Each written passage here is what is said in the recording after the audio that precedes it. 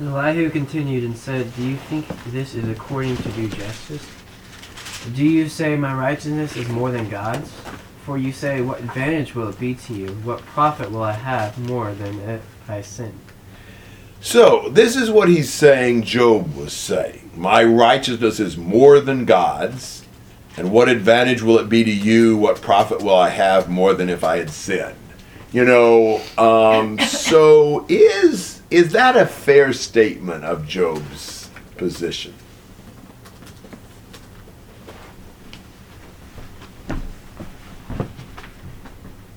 I'm not sure that really reflects. Job may say some things that border on that, but I'm not sure Job would really come down and say, I think I'm more righteous than God. I don't think that's probably taking a couple of his more rash statements and pushing them too far. That's something that happens, I think, a lot of times in arguments. You look for the most extreme statements, stretch them a little more, and try to argue against that, and claim the person is saying that. Does it really help in an argument to exaggerate or distort the person's argument, the person's view? Certainly not if you're trying to convince them. I mean, you only in the public opinion. Right. Maybe your side will cheer you on, but as far as, trying to persuade somebody, distorting their arguments or their position really doesn't help. I think it's really important for us to try to be accurate and fair when we're trying to show somebody where they're wrong. I think overall Elihu hasn't done bad with Job in that. I think this may not be such a good statement of Job's position. At any rate, he's going to answer this, and there's some good things and some bad things, I think, in his answer. So let's take it a step at a time, 4 through 8. Elihu's trying to answer what Job says. What he says Job says. He's trying to answer what he characterizes as Job's position as he's more righteous than God. It's similar to trying to catch somebody in an Yes. argument. Yes.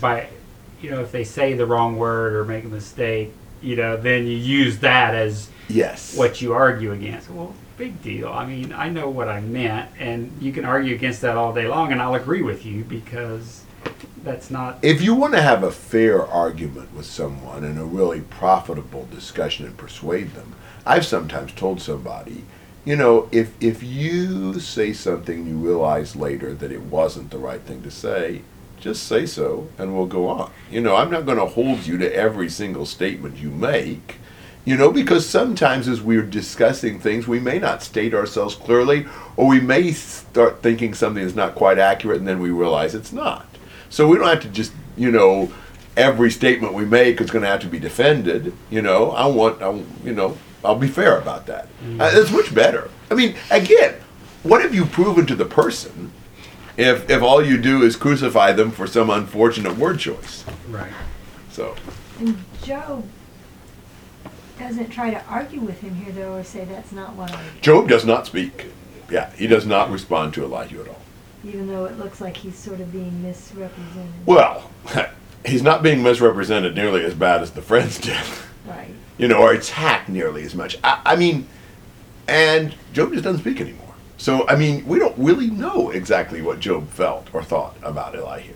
And I think the hardest thing about Elihu is no one ever makes a reference to him after this. That just makes it very difficult. It's weird. It is unusual. And so that's, I think, one reason, the commentators are everywhere on Elihu. I mean, I read some that they think Elihu is worse than the friends, practically. And then I read some that think he's nearly everything he says is right. And I'm closer to thinking he's right than wrong. I think he's helpful. But I didn't used to think that. But it's hard to know because you don't have a commentary on this.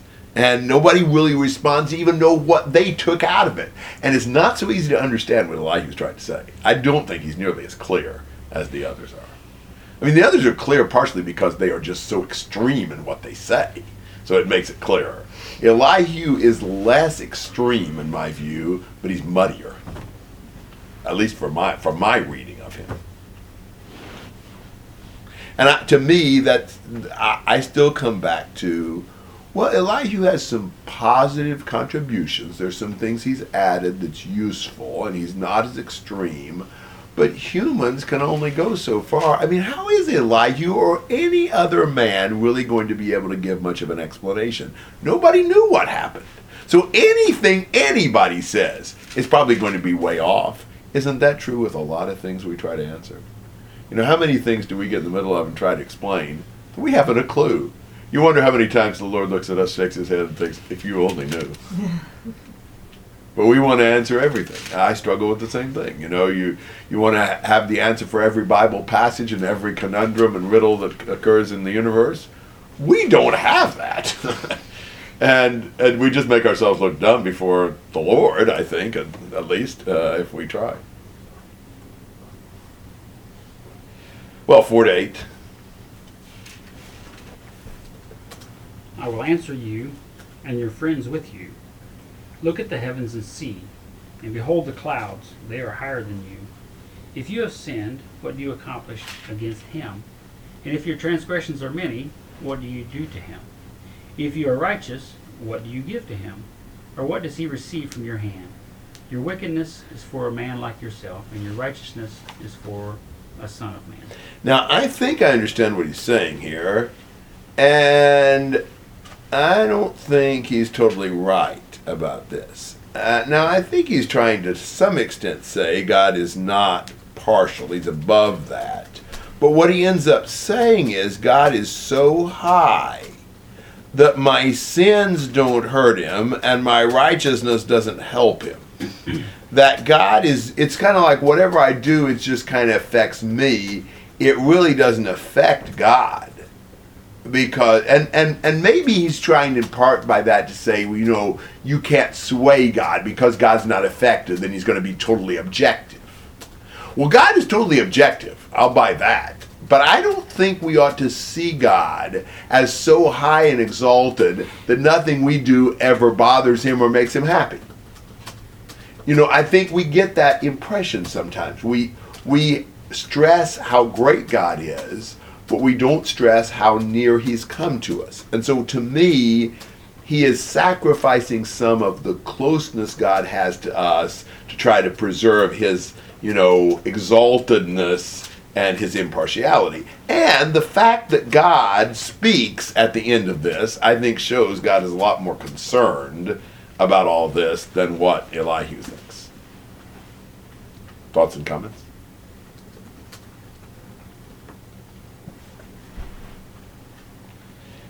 Okay, how about 9 to, let's see, 9 to 16 is what we've got.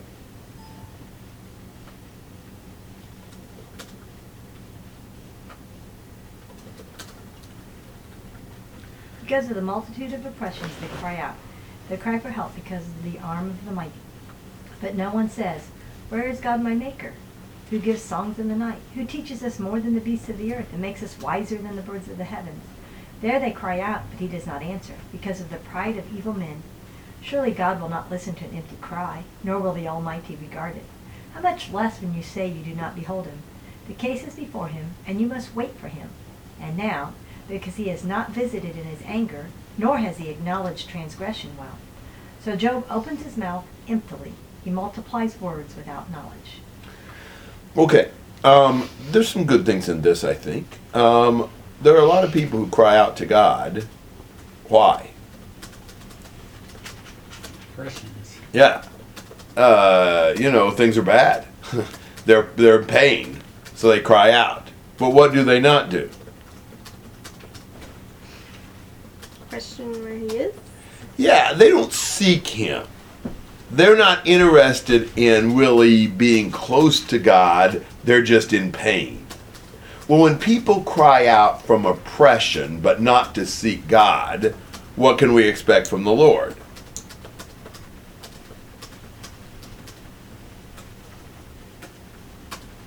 Like the judges. Yeah, that's right. He know. says, I'm not going to come rescue you. Yeah, he doesn't answer because of the pride of evil men. He won't listen to an empty cry.